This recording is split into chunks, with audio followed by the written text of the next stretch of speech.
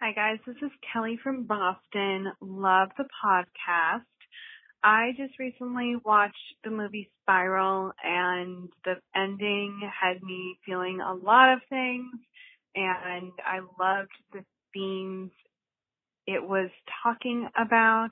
My question for you guys, what was a recent horror movie you watched that moved you in some way, whether it made you cry, whether it just touched on things that you just related to so much you forgot to be scared. Love to hear your thoughts. Thanks so much for the great podcast, guys. Thanks, Kelly.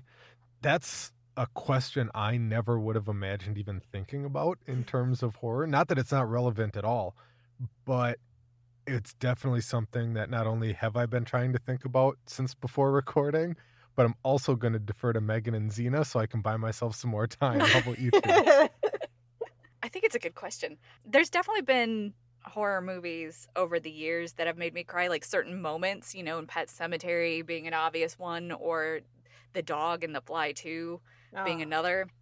But I think as far as a movie as a whole, the Relic, or not the Relic, Relic, this year's Relic, yeah, just was a very personal movie for me. I actually watched this at Sundance, and you know, you go to a film festival and these movies are premiering, so you don't really have any kind of idea of what you're getting into ahead of time.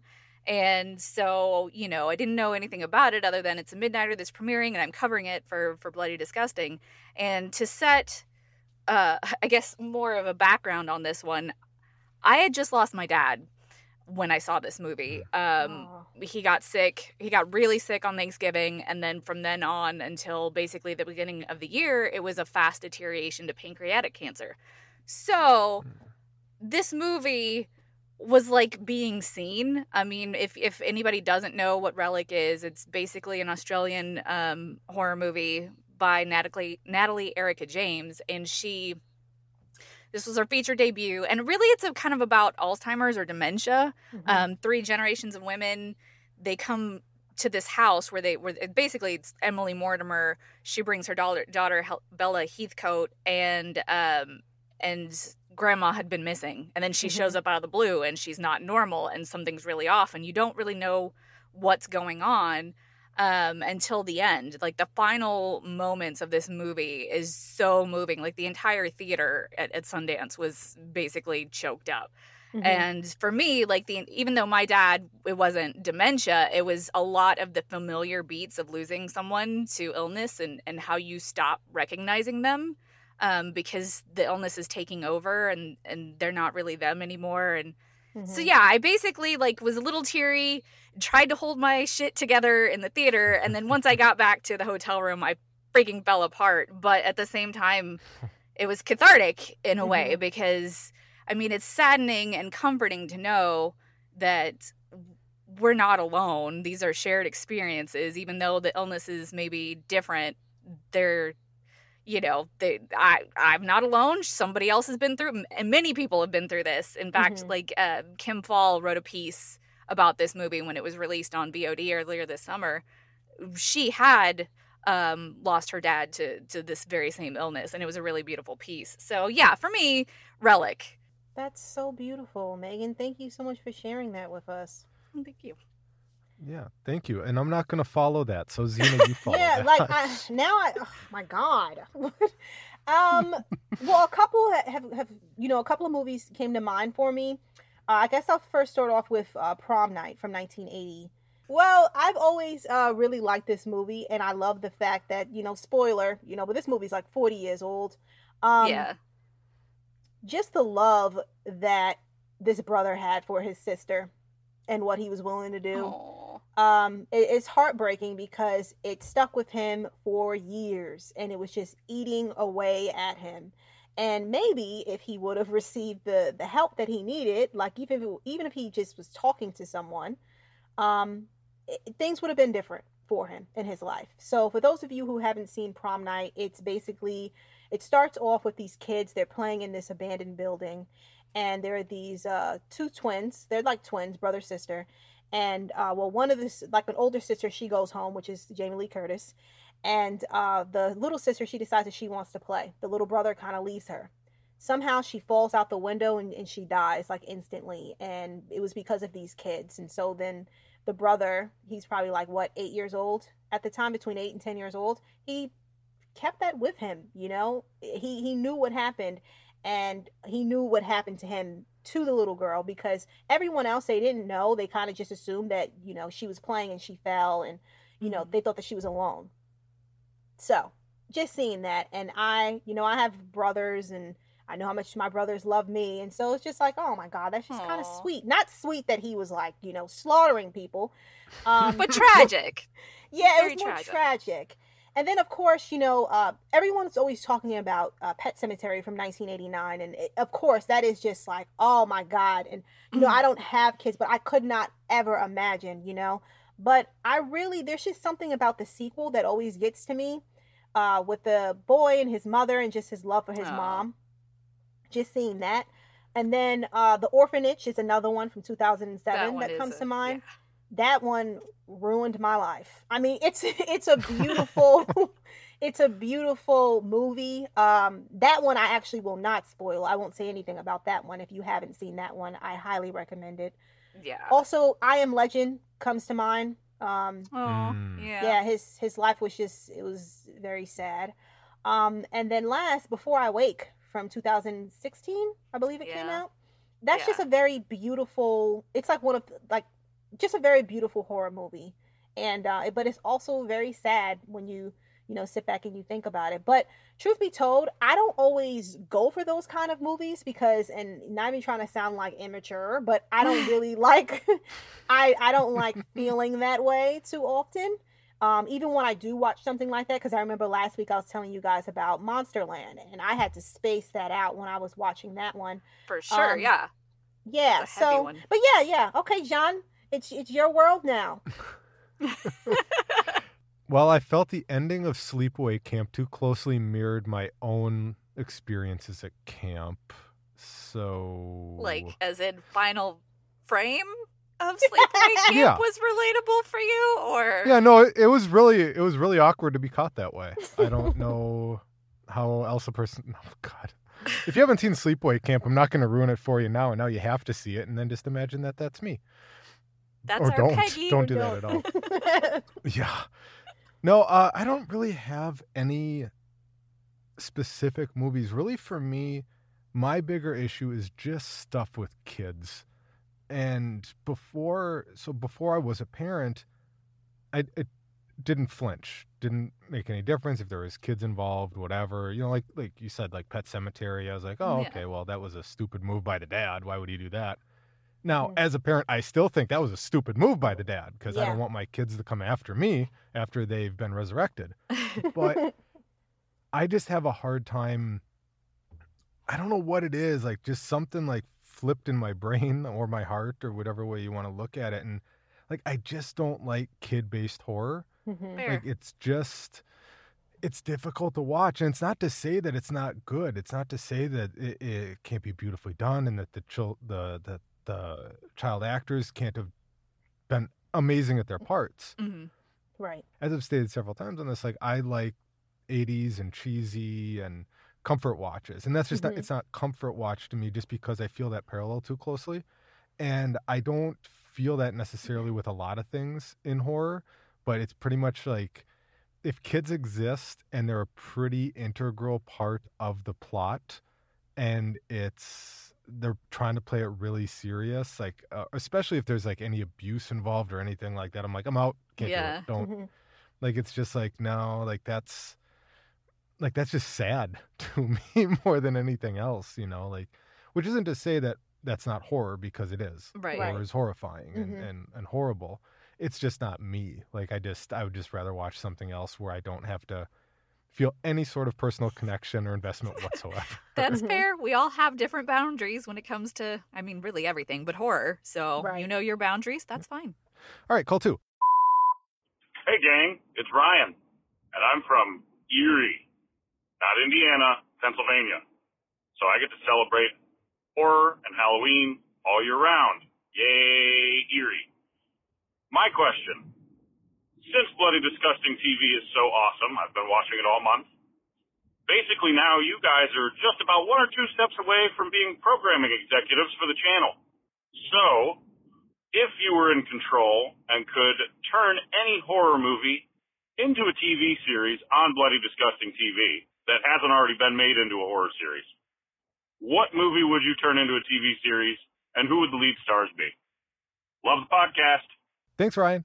My answer is very convoluted and a tangent, so once again, I'm going to hand off to Xena and Megan. Xena, why don't you start us this time? Okay, well, 2 automatically came to mind for me. The first one, the supernatural slasher Tourist Trap from 1979. I could so see that. I just watched that. It's so great. I'm sorry. I know, but I'm not going to talk about it this week. I'm going to talk about it next week. Okay, awesome. Well, first, it has that creepy soundtrack that it just rocks my existence.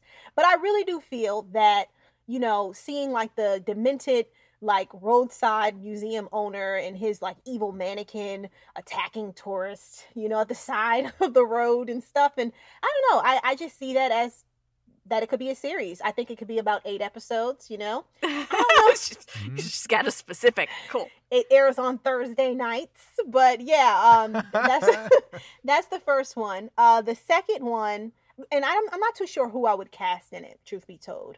Sarah Paulson. The answer is Sarah Paulson for everything horror related. She would be awesome. Sarah Paulson and Toni Collette. She could be the roadside, like the new owner of the museum. You just gender switch it, Yeah. Yeah. See, look at that.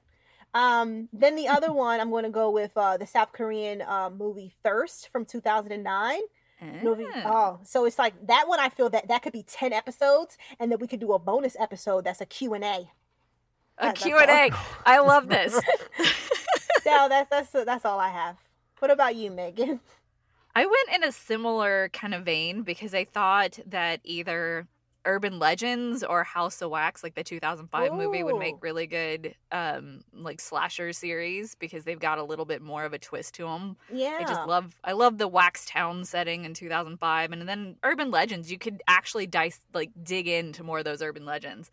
And then I thought that The Howling, but I went in a very specific direction with this because a lot of the sequels are kind of terrible, but I think it's part 5 it's 5 where they're in like a castle and it's a werewolf mystery. I would like to see that, but obviously better polished and with a bigger budget, be so cool. Play out like over a series of, you know, a werewolf whodunit. And but make it more Howling-ish. So, yeah, that's what I would go with. I don't know about cast either. I mean, I threw out Clancy Brown because I love him, and he's such a character that just put him in any of the shows and it'd work. Yeah. And then if you're going the slasher route, then Lulu Wilson. Oh, I love her. Yeah, she's in horror a lot, and she proved her, you know, kind of final girl chops with Becky. So, I mean, other than that, yeah, I'm with Xena. I don't really know. So, what about you, John? Let's have the tangent. Well, I actually came up with a real answer while you guys were talking. You inspired me. Motel Hell. I think once you mentioned Tourist Trap, I'm like, oh, Motel Hell could totally work. Like, especially, I mean, I think it'd have to be a limited run. But they could totally dig into the garden more, no pun intended. But like the first one in there and like, you know, just to the end, like you could just do a limited release. And then when you said The Howling, I was thinking Pumpkinhead might work too. Oh, totally. Gosh, yes. Like you could totally have it thrown, but you need to bring back Lance Henriksen for me because I love Lance Henriksen and just about everything that he's in anyway. Like I'll watch Hellraiser Hellworld just for Lance Henriksen. Or throw Tony Todd in there. Why not? Yeah. Or Clancy Brown.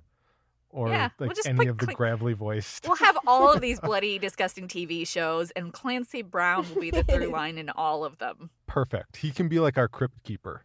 Yeah. Well, that's too mortuary collection, probably. Oh, that's true. It's retreading the tire too much. Yeah. So my tangential, not an answer. It was more... My bigger concern with doing anything like this is I don't like backstory in horror, and I'll explain. Well, I don't like an explanation. So, like I was rewatching Scream this week, and it's that line towards the very end, like when they're asking for motive, and he's like, Did they ever tell us why Hannibal Lecter ate people? Don't think so. Do you ever find out why Norman Bates, like whatever? Nope. And it's like, well, not when this was filmed. Right. But then Hannibal Rising came out and they had to explain it to us. And then the Bates Motel TV series came out and they explained it to us. And then Rob Zombie's Halloween came out and he had to explain to us. Like, I don't like taking the mystery out of the darkness. Mm-hmm. Like, you're literally shining a light into the shadows, and we don't need that. Like, for me personally, it doesn't make it scarier. It doesn't make the character more complex or rich or anything like that, because I don't need them to be sympathetic. I don't need the bad guys to be sympathetic. Yeah. Like, it's almost more conflicting to me to see that, especially like in the new Rob Zombie Halloween movie. I was kind of like, all right, lots of evidence that you grew up in an abusive white trash home. And then it's like, okay, so then I just didn't know how to feel about him. I'm like, well, am I supposed to be supportive of his choices to be a mass murderer or not? But in the same breath, like, I get what you're saying for human type characters, but I think you have to have some kind of exposition for supernatural based things, because that's part of world building. Well, I was watching Cloverfield too. Yeah. The original Cloverfield. Right. And I also, when we first watched it, my wife and I, like in the theater, we totally thought it came out of the ocean, because like that's what HUD mentions, is that that's the ocean. You never know what could have came from. And then all of a sudden it turned into a space thing. And I personally would love the idea that like underwater actually was part of the Cloverfield universe. Yeah, I would love that too. Yeah. Underwater horror is so, and I know we talked about this a few episodes ago, like with Deep Star 6 and Leviathan, and The Abyss, and there was that kind of a blip in underwater horror in Hollywood. But I'd love to see more of it. It's so terrifying. People need to show Like up and underwater watch it, horror. though. So, yes, Yeah, do it, that's please, true. because I agree. People show up and watch it. Yeah. And watch it on, and when it happens, watch it on Bloody Disgusting TV. There you go. Speaking of which, welcome to the Bloody Disgusting Podcast, everyone. The podcast where we discuss all the disgusting things we love in the horror world. And to discuss the disgusting, you know her as the lead movie critic for Bloody Disgusting, horror movie fanatic and journalist Megan Navarro. Hey, Megan. Hi. You know her from her YouTube channel and website, Real Queen of Horror, and for her infinite love for the genre, Zena Dixon. Hey, Zena. Hello. And I'm John. I'm really congested because October is winding to a close, so my body finally said, okay, now you can get sick. You can have a cold and be all stuffy. So I'll try and limit those noises on this episode of the podcast. If you're listening to this on a Wednesday when the episode drops, we hope that your week has been filled with all the best kinds of horror. If not, we're going to do a quick round the table for the movies, books, games, anything else in horror that are making the three of us smile right now, especially as we lead up to Halloween this weekend. And maybe there'll be things that make you smile too. So Zena, what's been filling your heart this week? So, I checked out Dressed to Kill on Hulu from 1980. Woo-woo. And this one has been on my list to check out for a long time, and it was a first-time watch for me. I've been putting it off, I'm not going to lie. Sometimes with Brian De Palma movies, sometimes it's a hit or miss for me. So, That's fair. yeah, so this one is about a mysterious blonde woman kills one of her psychiatrist's patients and then goes after the high-class call girl who witnessed the murder.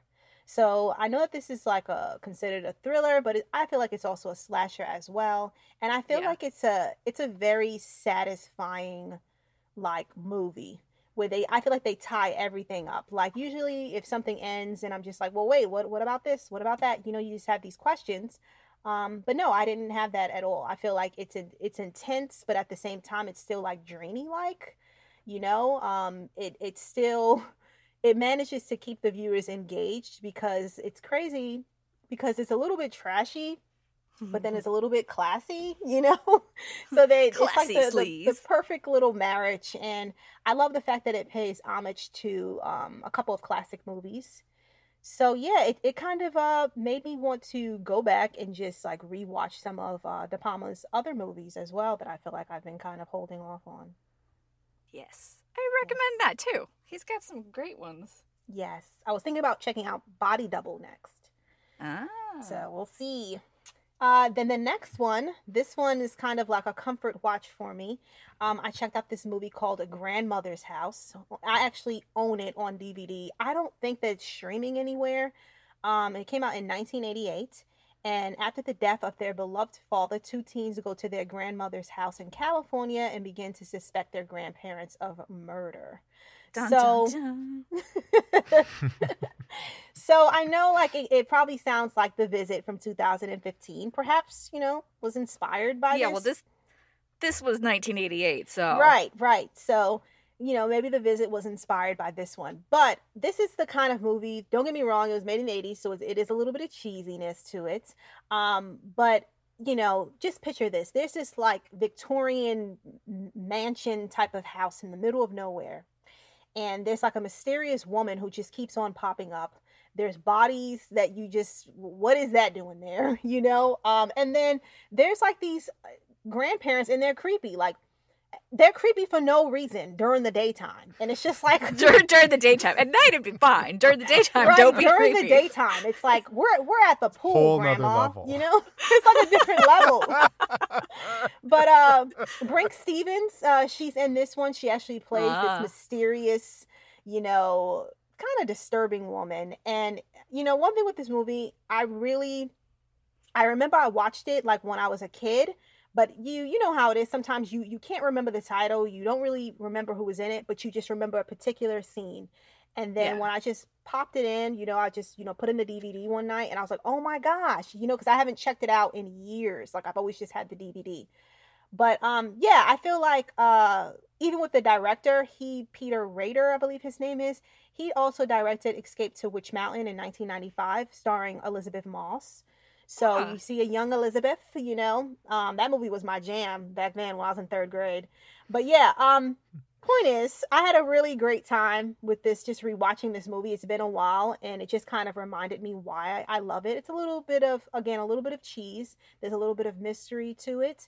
And overall, it has like an awesome soundtrack. So it just made me feel happy and fantastic. Yay! That's awesome. I need to check that one out. How about you, Megan? I start off with clarifying. Last week we talked about I Know What You Did Last Summer, so I had to do some sleuthing. So you're not crazy. I mean, you are crazy, but probably not for this. So I still maintain that David Egan is a red herring in the sense that they've got this whole creepy, distracting scene with Anne Heche that makes you feel like it's connected. And it is and it isn't. So, like, Ben Willis was out to get them simply because he was the one that they hit and he survived. But he was there because he murdered David Egan. So that's the connection. So yes. Hey, Megan. I totally accept that, and I'm almost positive that I Know What You Did Last Summer is available on Amazon in November. So I will be watching it again. I mean, and taking notes. It's not going to change that Julie is still the worst final girl ever. But yeah, so that I just wanted to clarify that you weren't crazy.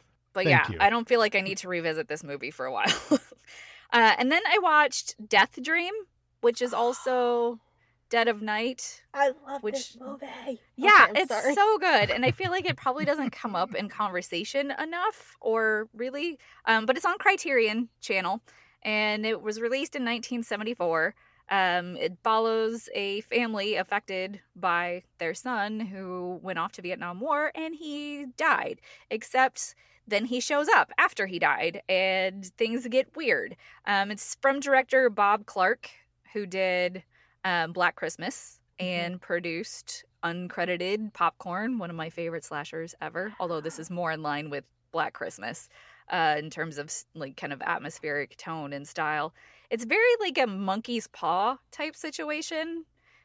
But with zombies, you know, the mom is so desperate to have her son back that she gets that, but it's not in the way that she wants. And it's just this really effective kind of post-traumatic stress disorder metaphor and the effect of a loss on a family, you know, when their son dies in combat.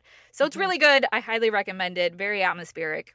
Yes. And then I got an HBO Max trial subscription so I could watch The Witches and found a show that I had not heard of at all called The Third Day. Oh, yeah. I hadn't heard of it, and it's only 6 episodes long. It's a limited miniseries that actually, I guess, started and ran last month, like September. And it's basically a folk horror show. It stars Jude Law, and he winds up on this island that you can only get to on a road that it's a very long, windy road, and it washes out multiple times a day through the tide, so you can't access this island half the time. And obviously things are very weird, and the people there are very weird, and they're preparing for a festival. And it's kind of like, if Wicker Man and Midsummer had a baby, and it's this crazy HBO show, and it's only 6 episodes, and then halfway through, the perspective shifts, and then Naomi Harris's character kind of takes over, and you get more insight into this. It's so good, though. I am a sucker for folk horror. I don't know why not like this show just kind of flew under the radar, especially with the cast. But I like it. I highly recommend it. And it's only 6 episodes, so, no commitment there. And then last but not least was not something I watched, but something I did. Mixtape Massacre is a board game that's based... Well, they have a series of board games, but the core Mixtape Massacre board game is like you play as an archetypical monster or slasher villain, and you're trying to... It's almost Clue-like in the way that the board's laid out, and you're trying to get to all the different places in this Tall Oaks town and collect body parts and then avoid each other, or you have to brawl to the death. It's fun. And they're usually doing the con circuit about now, but obviously pandemic has changed it. So this is the 2nd month in a row that they've done a virtual night. So you pull up their YouTube and you watch, and they'll like cut to really cool videos of like slasher stories, and then it changes the rules. And yeah, it's just like this super fun game night where you play along with them, and they throw new wrenches into your plan. And I totally lost when I played. Aww. But I had fun. And so I'm sure they'll do stuff like this in the future. I thought I saw on their YouTube chat that they're planning on releasing this so that you could, do it at your leisure. But yeah, I recommend just having that board game, especially now. We need more entertainment. Me so too. yeah. Nice. So, yeah, that's what I did. What'd you do, John? Oh, it's funny you say that. I actually played a board game this week, too, for the first time in a long time. The horror version of Trivial Pursuit. Ooh. Oh, yeah. I learned very quickly that I am not up on my TV horror trivia. I kept getting Buffy the Vampire Slayer questions, and it was just killing me. Every time I was up to get a game piece in the monster section, it was a Buffy question. I'm like, what the hell? And then finally, my wife's like, oh, it's not a Buffy question. Awesome. Vampire Diaries. Oh, son of a bitch. What am I supposed to do with that? But it's a really fun game. If people haven't seen it, the horror version, it's definitely challenging. Like we did okay. We each got 2 pieces before, like the drinks had kicked in, and we ended up just watching Evil Dead 2. But it's also kind of fun because like you don't realize. It's always interesting to see, especially if you consider yourself a fan of anything. Mm-hmm. Yeah. How big of a fan are you? Yeah. Now, I'm positive you 2 would destroy me at this game. I don't know. We at should the play. same time. We should. That'll be fun. See, Patreon rewards. Yeah. We do our game night. We'll do a video game night sometime. There Whenever you that go. happens. But anyway, but it's very fun. I've seen some people talking about it online, and yeah, if you're even a casual horror fan, I think you'll have a good time with it. Probably as much as you would with regular Trivial Pursuit, at least, if not more. But anyway, to my format, classics. I watched a lot of movies this week, so I had to narrow it down. But this week I decided to go by far the oldest movie I've watched in a long time. 1959's The House on Haunted Hill on Yay. Amazon. Classic. Vincent Price plays eccentric millionaire Frederick Lauren, who, along with his wife Annabelle, have invited 5 people to the house for a haunted house party. Whoever stays in the house for one night will earn $10,000. As the night progresses, the guests are trapped within the house with an assortment of terrors. This one is this is a classic. It's a classic because it's Vincent Price, Right. and it's the first adaptation of The House on Haunted Hill, and I would say there's at least a couple of genuinely scary scenes in it, to me. Like, what they do with the female caretaker Oh, is yeah. she's That's pretty that's terrifying. An iconic kind of jump scare. Yeah. And the scene that's outside the window that they never address how that worked is actually really scary, but they don't like explain it at all. And I don't want to ruin it for anybody. Like, if you're not a huge fan of horror movies from the 50s or 60s or Vincent Price or anything else, you can also watch the Riff Tracks version on Amazon. I feel like that's a rotten thing to do to this movie. It's a classic William Castle. But fair. They also did it for Tourist Trap. I haven't seen the Tourist Trap one. Oh, they did. Yeah, I know. I kind of want to go rent that on Amazon just to see. But it's a short watch. The movie's like 70 minutes, 75, and actually goes by really quickly. Just classic 1950s Vincent. It's pure Vincent Price. Mm-hmm. Like, honestly, like I recognize some of the other actors, but I would watch it and rewatch it just for Vincent Price's performance. Slashers. 1998's Halloween H2O on Amazon or on AMC Plus. I haven't seen this one since I saw it in the theaters, so this one surprised me a little bit. Ignoring the plot points of the previous 3 installments, H2O is a direct sequel to the first 2 films and follows a post-traumatic Laurie Strode, who's faked her death in order to go into hiding from her brother, Michael Myers, who finds her working at a private boarding school in California. So I just saw a list today calling Halloween H2O the 3rd best Halloween movie out of the 10 movies, including the Rob Zombie remakes. Halloween 1 and 2 being 1 and 2, respectively. And I don't think I disagree. I actually forgot how convoluted the Halloween's timeline was. Like, it was genuinely confusing when I was trying to go through and figure some stuff out. Like, so I forgot that Halloween H2O retconned it.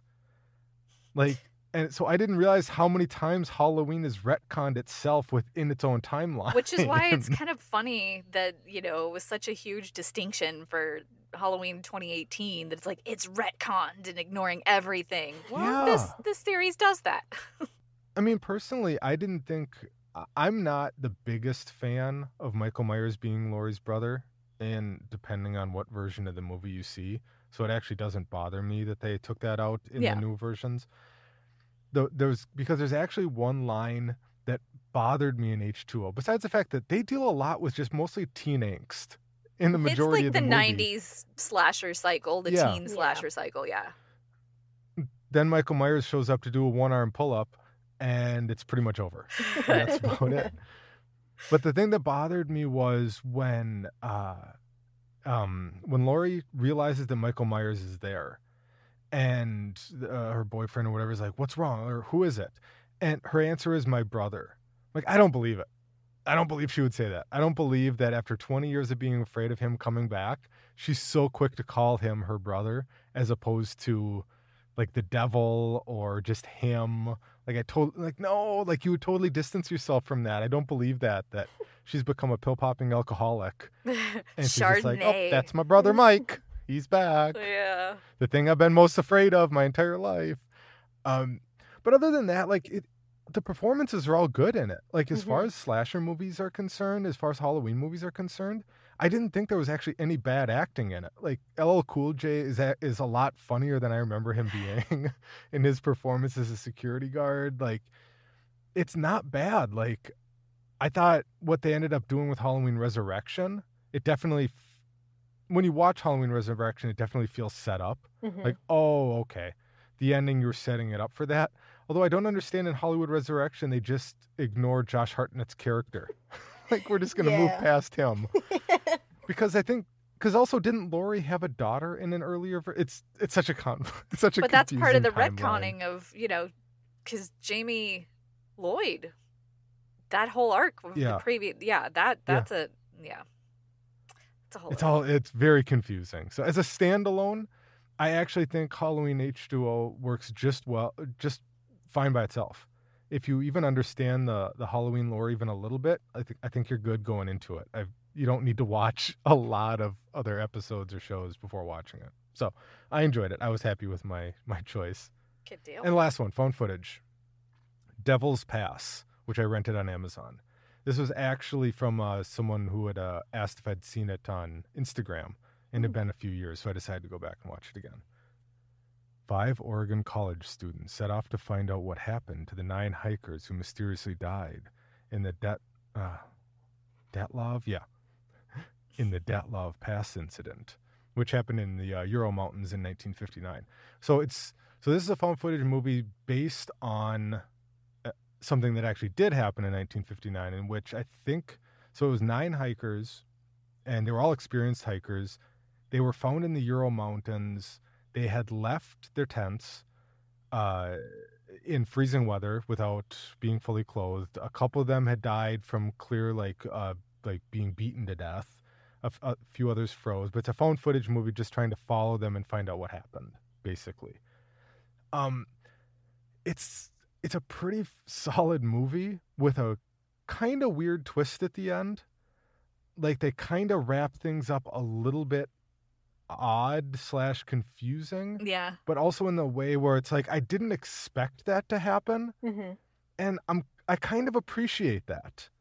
Yeah. That, like, sometimes I appreciate you just kind of going off, like with Sleepaway Camp. Take a big Sometimes swing. I just appreciate, just go off the rail, just go for it. Like sure, there's going to be plenty of people who are going to watch and be like, wait, what now? Like, wait, why'd they do that? Like, that's ridiculous. Or it's just like, okay. Yeah. Like, you got me. Like, it was a solid enough found footage movie up to that point anyway. So the fact that that's just how they decided to put a bow on it is something I'm definitely not going to spoil for anybody. So you can rent it on Amazon. I'm not sure if you can get it anywhere else right now. But but solid found footage movie, all things considered. So cool. Quick wrap up of what we watched and where we watched it. Cool. So Zena, what did you watch and where'd you watch it? So I watched Dressed to Kill, and that's on Hulu. And then I watched Grandmother's House, but I own the DVD. I don't believe that that's streaming anywhere, unfortunately. All right. And Megan? I watched Death Dream on Criterion Channel and The Third Day on HBO Max. And I played Mixtape Massacre, which you can go to mixtapemassacre.com if you are curious. Nice. And I watched House on Haunted Hill on Amazon, the original 1959 version. I watched Halloween H2O on AMC Plus. And I watched The Devil's Pass, which I rented on Amazon. Woohoo. Enough about what we've been watching this week. It's time for Megan to bring us up to speed on the news and trending topics in the horror world. Megan, what do we got? We have Jamie Foxx to play a vampire hunter in Netflix film Day Shift. He is teaming with Netflix for Day Shift. He's on board to executive produce and play the Vampire Slayer. He's going to star as a hardworking, blue-collar dad who just wants to provide a good life for his quick-witted 8-year-old daughter. But his mundane San Fernando Valley pool cleaning job is a front for his real source of income, hunting and killing vampires. It's interesting because Chad Stahelski, the guy behind John Wick, is producing. And so I think Tyler Tice wrote the script and with revisions by Shay Haddon, who's behind John Wick Chapter 3. So basically all of this tells me is that we're getting a probably action horror with some comedy that's definitely going to be heavy on the action, which I'm okay with. If you want to give me John Wick the Vampire Slayer, I'm cool with that. I actually think that this sounds fun. It's been a while since I've seen Jamie Foxx in a comedic role. You know, he went serious on us for a couple of years, which is understandable. I see it, but you know, I want to see, funny Jamie. So that's all. Well, I was just going to say, because did either of you see the new Jamie Foxx movie on Netflix with him and Joseph Gordon-Levitt? I think it was called Power. No, I haven't. I've been meaning to watch that, but yeah, I haven't. It's pretty. I mean, I can watch Jamie Foxx and Joseph Gordon-Levitt in probably any movie anyway. And it's set in New Orleans, and I love New Orleans, and I miss New Orleans. Stupid COVID. And but it's very beautiful. Like, it's clear that Netflix put the money in a lot along the lines of like Bright. Visually, it looks a lot like how they did Bright. But it's just interesting, just when you were describing it, that it kind of sounds like he's just kind of taking that more action-y, almost cartoony role. And isn't Mahershala Ali still set to play Blade in the remake? As far as I know, yeah. I don't think that Marvel's changed their plans. Yeah. So that'll be interesting to see what their take on, or Netflix's twist is going to be. Like, how much is it going to parallel a Blade type storyline? I mean, I don't think at all. Considering comedy, other than you have a vampire hunter and it's action based. But I mean, he's got a child. He's has a front working as a pool cleaner. Like, it sounds like there's a lot of humor. I mean, Blade is a stoic guy who hates everybody, So I feel like they're probably worlds apart as far as, this guy is a family man and he just wants to kill some vampires so he can put some cash in his pocket. I mean, I don't know. We'll find out, won't we? So yeah. Can't wait. I'm excited for it.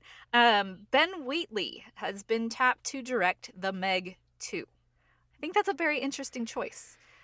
Ben Wheatley, he directed Kill List, which is fantastic. Sightseers, A Field in England, which is very hallucinogenic, trippy. High Rise, also weird. And Netflix's recent Rebecca, which is probably a more commercial-friendly take on the material.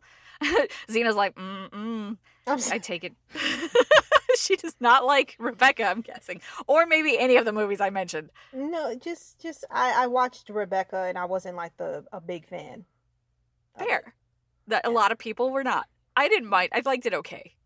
But I think that's probably the thing that makes me think, well, maybe he could do that, because I think that was probably the more accessible of his movies. Whether you like or dislike it.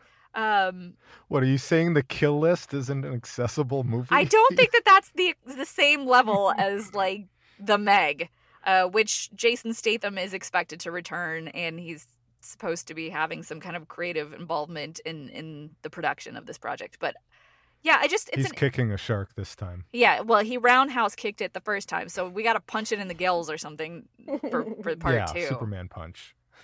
Just if we could go, all I want is some shark carnage. That's it. I will be happy if you give me some shark carnage. I feel like Megalodon was not hungry enough in the first movie.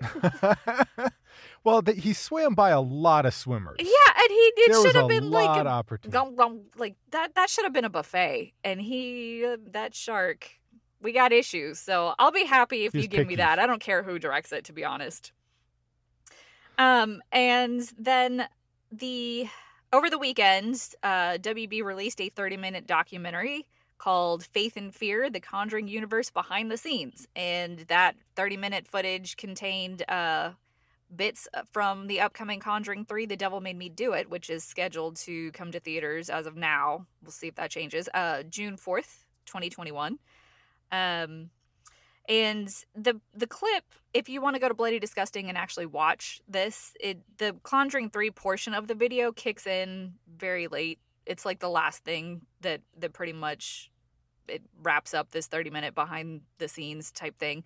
But in it was interesting to me because James Wan says in the video, I really wanted Conjuring 3 to get away from the haunted house setup of the first 2 films. It should be on a whole different level, something that we've never really explored before in the Conjuring world. So it's set in 1981, and it tells the story of Arne Johnson, notable for being the first time demonic possession was used as a reason for manslaughter. And so, they're promising a very different experience, not just with the setup, but this is also the first movie in which Wan handed off the directing baton to Michael Chavez, who did The Curse of La Llorona. So yeah, if you're curious, there's little snippets for The Conjuring 3 in this 30-minute doc.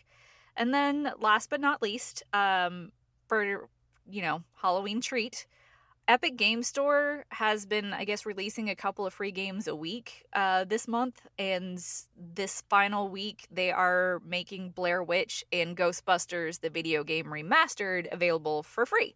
Ooh. So, as part of their continuing free games, so you can grab the 2 games starting October 29th through November 5th. If you just go to epicgames.com, they're there free. They do have a Halloween sale that's ongoing, so if you want to check out other games. And then this week, it's still going on through October 29th till 10 a.m. If you want, you can get Costume Quest 2 and Layers of Fear 2. I actually snagged Layers of Fear 2 because I haven't played it, and I did play the first one, and it was really terrifying. So, and I think Layers of Fear 2 has Tony Todd in it. So yeah, that's basically 3 free games. So your Halloween plans are more than set between all of the movies to watch and games and yeah. So yeah, that's the news. Cool stuff. All right, listeners, your turn.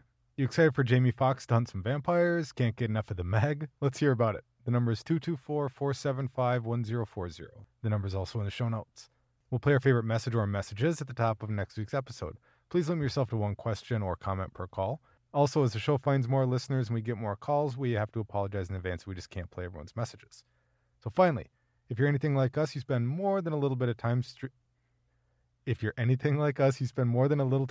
movies on Shudder, Netflix, Amazon, AMC Plus, and all the other services out there, including Bloody Disgusting TV. To keep your indecisiveness at a minimum, Zena's going to clue us in on what we should be watching. Zena, what's going on? So, tomorrow, October 27th, on Tuesday, Toys of Terror will be available on VOD. So this is a holiday-themed movie. So just before Christmas, a family moves into a secluded mansion with a dark past. Don't they? While the adults focus... The shade. No, but I watched the trailer. It looks like it's fun. But still, I mean, we've seen that before, though. Okay. Yes. While the adults focus on renovating the place, the bored kids find a toy chest hidden in the attic and are delighted when the toys inside magically come to life. But bizarre events soon begin to take place. As the special day dawns with gifts piled under the tree, the body count rises and the blood starts to flow. Then on October 28th, on Wednesday, The Craft Legacy will be available on VOD. So this is a sequel to the 1996 film, The Craft. A group of high school students form a coven of witches. Then on the same day, Wednesday as well, Nobody Sleeps in the Woods. Okay, a group of technology-dependent teenagers goes to an offline camp and faces a deadly danger lurking in the woods. The poster is a pretty cool poster. It looks like it's from like the 80s. Then on Thursday, October 29th, May the Devil Take You 2 will be available on Shudder.